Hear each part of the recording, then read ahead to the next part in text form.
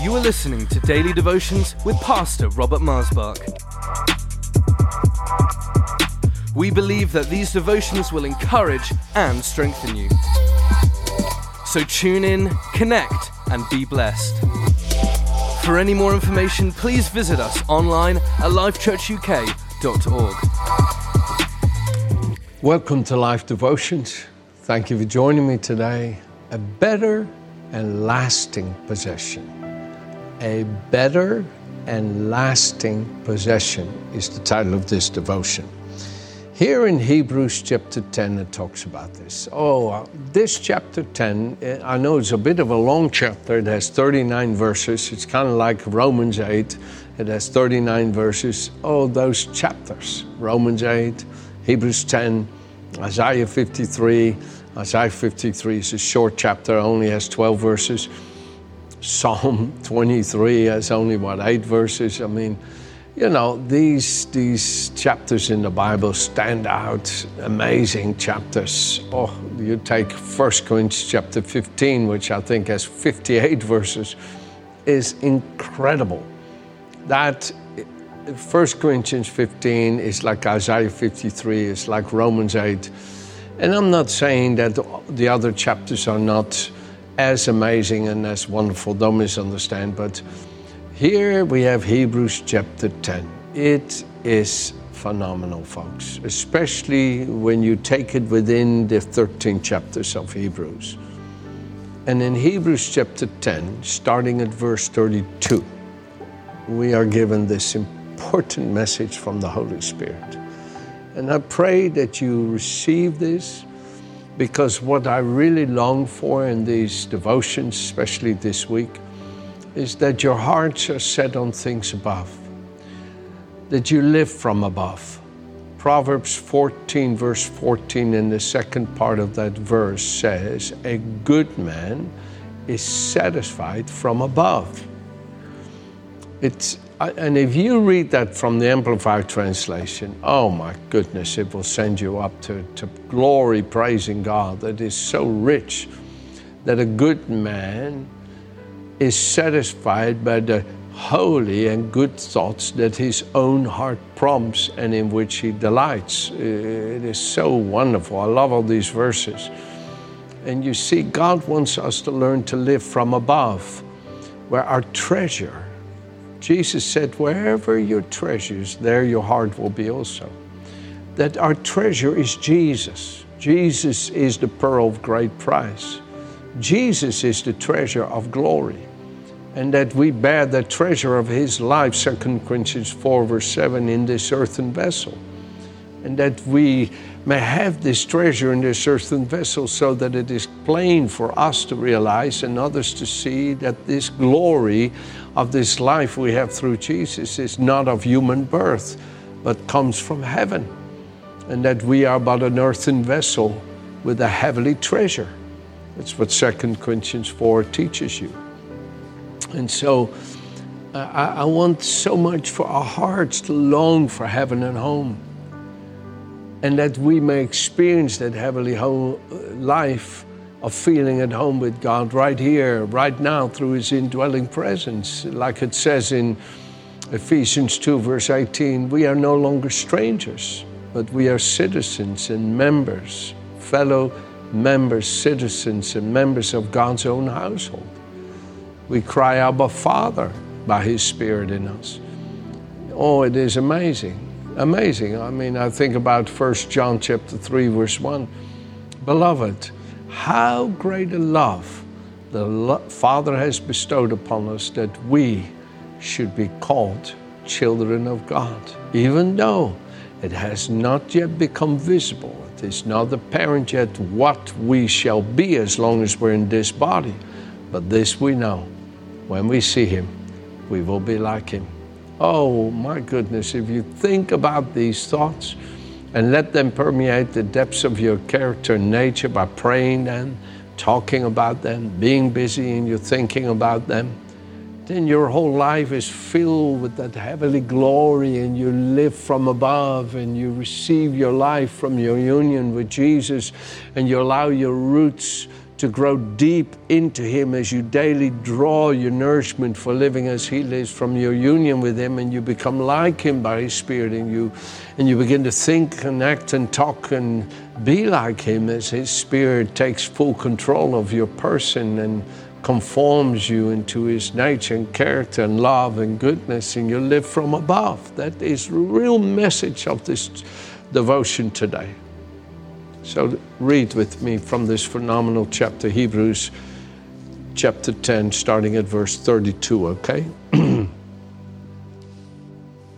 But remember, the former days in which after you were illuminated, you endured a great struggle with sufferings. Come on, think about that. Let's read that from the Amplified.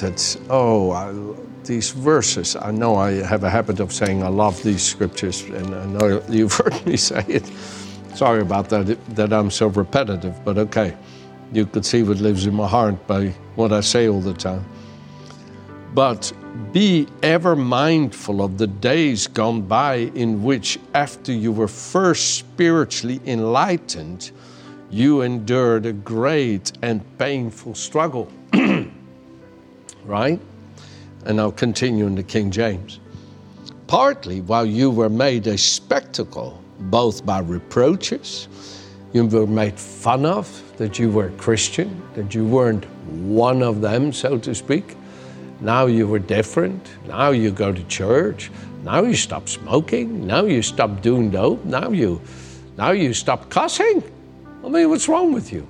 When in 1912 and 1913, Evan Roberts was by the Holy Spirit ministering in Wales, the Holy Spirit came so phenomenally during those days there that within 5 weeks, 20,000 people were added to the church. And during church time, they had to close the pubs because nobody came. And a pub in Britain is often a place where you go eat and not just drink. You have a whole meal. But they had to close because nobody would come because they were all in church. Seriously. And they had to change the donkeys that worked in the mines in those days, because the only way the donkeys obeyed was through cussing. But the miners stopped cussing because they got filled with the Holy Spirit and they couldn't do it anymore. And we ought to take note of that when we maybe still have a tongue that dares to speak in a way that we know is not holy. Okay? I want to be gentle about this, because if you still suffer with using language that is profane and rude and ungodly, believe me, I have faith for you that God will work that and perfect that. Okay? But he says, listen, you were reproached, made a spectacle of, by reproaches, tribulations, and partly while you became companions of those who were so treated. You were unashamed of being part of people that were living right and living holy. You know, they make fun of, oh yeah, they go to church, you know. Yeah, I know. I mean, I've known them for years. I know what they're like. And now all of a sudden they're holy, and now all of a sudden they're good. But I know still things about it. See, they're mocking. You're being a mockery, and you become a friend of those people that go to church. Oh, you're with them now. Oh, okay, yeah. See, and you're reproached and mocked. And that's what the scripture here is saying. You were made a spectacle of both, by tribulations, by reproaches, partly while you became a companion of those who were betrayed. For you had compassion on me in my chains, and joyfully accepted the plundering of your goods. Listen now, here it comes. Knowing that you have a better and enduring possession for yourselves in heaven. You see, it's not just, hey, I go to church, I sing, I pray, I read my Bible, right? So I'm different. No, it's not enough. It's not enough. Sorry. I know sometimes we can take such encouragement and feel so that we've changed because we go to church, we pray, we read our Bible, we sing and worship. And please don't misunderstand. It's not that is not of value and amazing and wonderful, but it's not enough. What do you mean? You need to have the revelation that you have a better and lasting possession awaiting you in heaven. You need to have that heavenly vision. You see, the scripture says, my people perish for lack of vision. And another place it says, my people cast off restraint for lack of redemptive revelation. In other words, what commits you and motivates you and makes you devoted to live a life worthy of God is because you have the joy set before you, like it says in Hebrews 12, that Jesus endured the cross and despised the shame for the joy that was set before him. You see, that joy of entering into his heavenly life with the Father and being seated at his right hand and having that union with his Father was worth it all, was worth it all. So when people would encourage him to deny God and save himself, he said, no, I can't. Because of what I know is awaiting me is so much greater. No, I can't deny it. It's more valuable to me than life itself. Like David says in Psalm 63, Lord, your love for me is worth more than me than life itself. And you see, friends, you need more than just, I go to church, I read my Bible, I pray, I worship, I sing. You need that heavenly vision where you then go, I'm sorry, I can't watch that anymore. I'm sorry, I can't talk like that anymore. Why not? It's so alien to that life that awaits me, of which I've become a partaker. It's so alien to that holiness, to that heavenliness, to that love, to that light, to that glory that awaits me, that I've become in possession of, having a better and lasting possession. I've come into possession.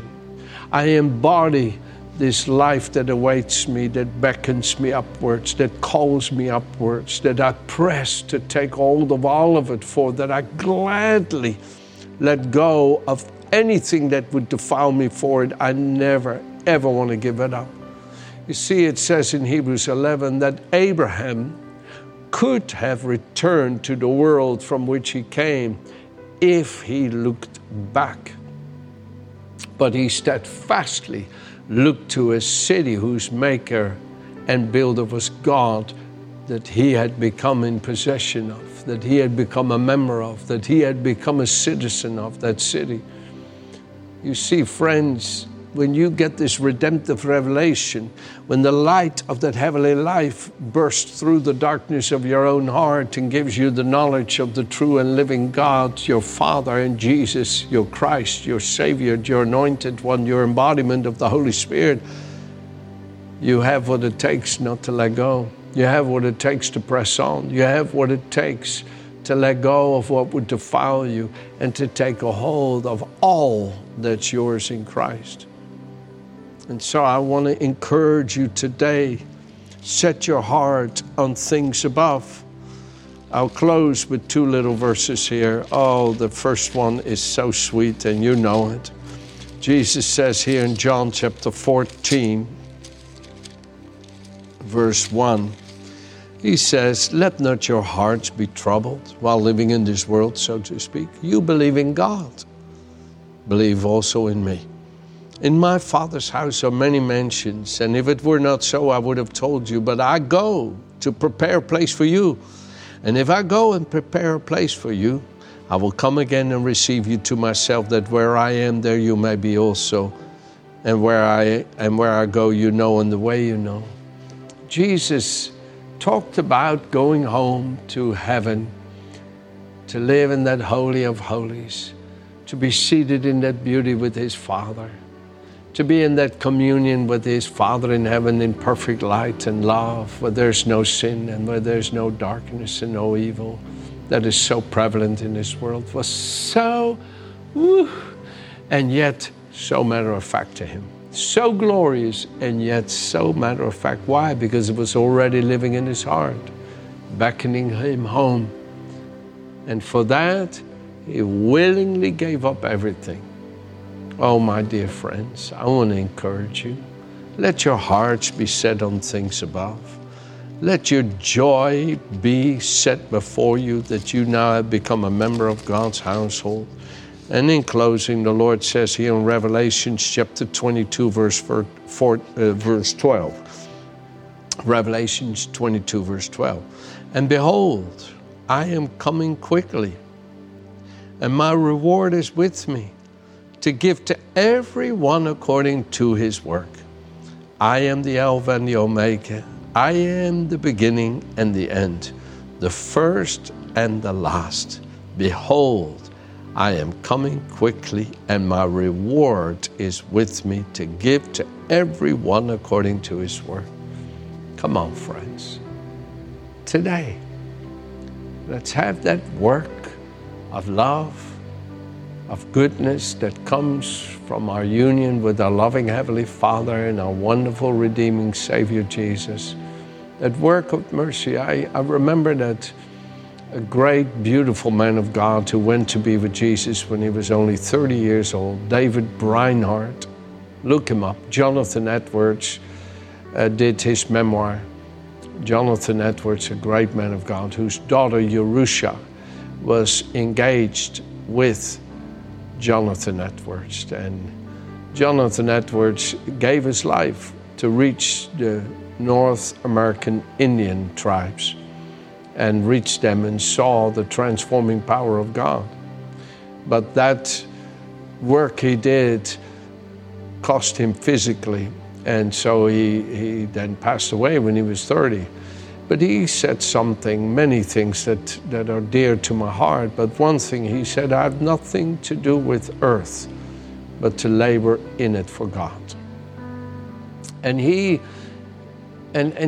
was not silly about this. You see, he was engaged with Jerusha to get married. They were in love. So don't think just because you work for God, you can't enjoy the blessings of this life.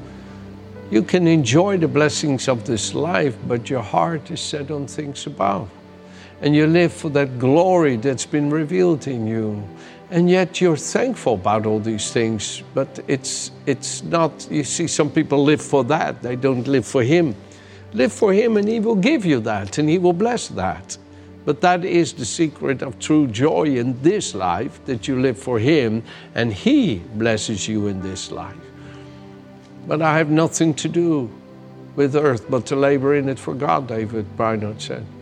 The Apostle Paul, in the phenomenal chapter 20 of the book of Acts, he said, my life on earth would be meaningless unless it was spent in the joy of doing the work that Christ has given me on this earth. Again, my life on earth would be meaningless unless it was spent in the joy of doing the work that Christ has given me. If you become idle and self-indulgent, you become poor spiritually and become indifferent and unsatisfied and unhappy. But if you stay active in the Lord and keep serving, serve in the place that He's given you, serve in that place of your responsibility. Think about John the Beloved. I know I'm going on a bit, but let me close with this. Think about John the Beloved, the apostle. When he was young, him and his brother James, they were so passionate and fiery that Jesus called them sons of thunder when they were wanting to call fire down on the whole village and kill everybody because they wouldn't receive Him. And Jesus said, no, you don't realize this spirit you're embracing. I did not come to destroy men's life, but to save them. And they had a long journey ahead of them to learn to become more like Jesus. And Jesus there, hanging on the cross, looked at his mother and he said to his mom, look at your son John. John, look at your mother, Mary. And from that day, the scripture says, John took Mary into his home. And Jesus had 4 brothers, James, Joseph, Jude, Simon, four other brothers. And not Simon Peter, a different Simon. And they did not believe. Up to that point, they didn't believe that Jesus was the Christ. Later they did. But John had to take them into his home while he was sporting Peter. Because you read the book of Acts, it's all Peter, Peter, Peter, Peter. And John was there. Peter and John went to the temple. Peter said, silver and gold I have enough. Peter, preaching on the day of Pentecost. And you see, John was happy to sport Peter. Now, in those days, somebody could have looked at John and said, you know, John, it looks like the master has given more to Peter than to you. I bet you that John would have said, he's given it to me to take care of his family. What do you mean? He's given Peter more. I have the privilege to take care of his family. They live in my home. His mom, his dad's passed away, his mom lived there, and his brothers and sisters lived there with me in my home. What do you mean he's given Peter more? And look, he's given it to me to support Peter and stand alongside him. And you see, in that daily work for Jesus, which I can tell you was not always easy, it was sometimes terribly painful and hard to take care of all those kids and to help them get along and help them find their way. But he did it. He was responsible in the place of his responsibility for the Lord, the work he did. You mean the Lord gave more to Peter than to John when John writes the Gospel of John and his 3 letters and the book of Revelation and outlived all the apostles? So don't ever think that God gives one more than the other. We all are given work in his service by which he shows that we are his servants and by which we live for that glory of heaven. And what reward awaits us in his presence. Keep your eyes on it. Amen. Have a good day.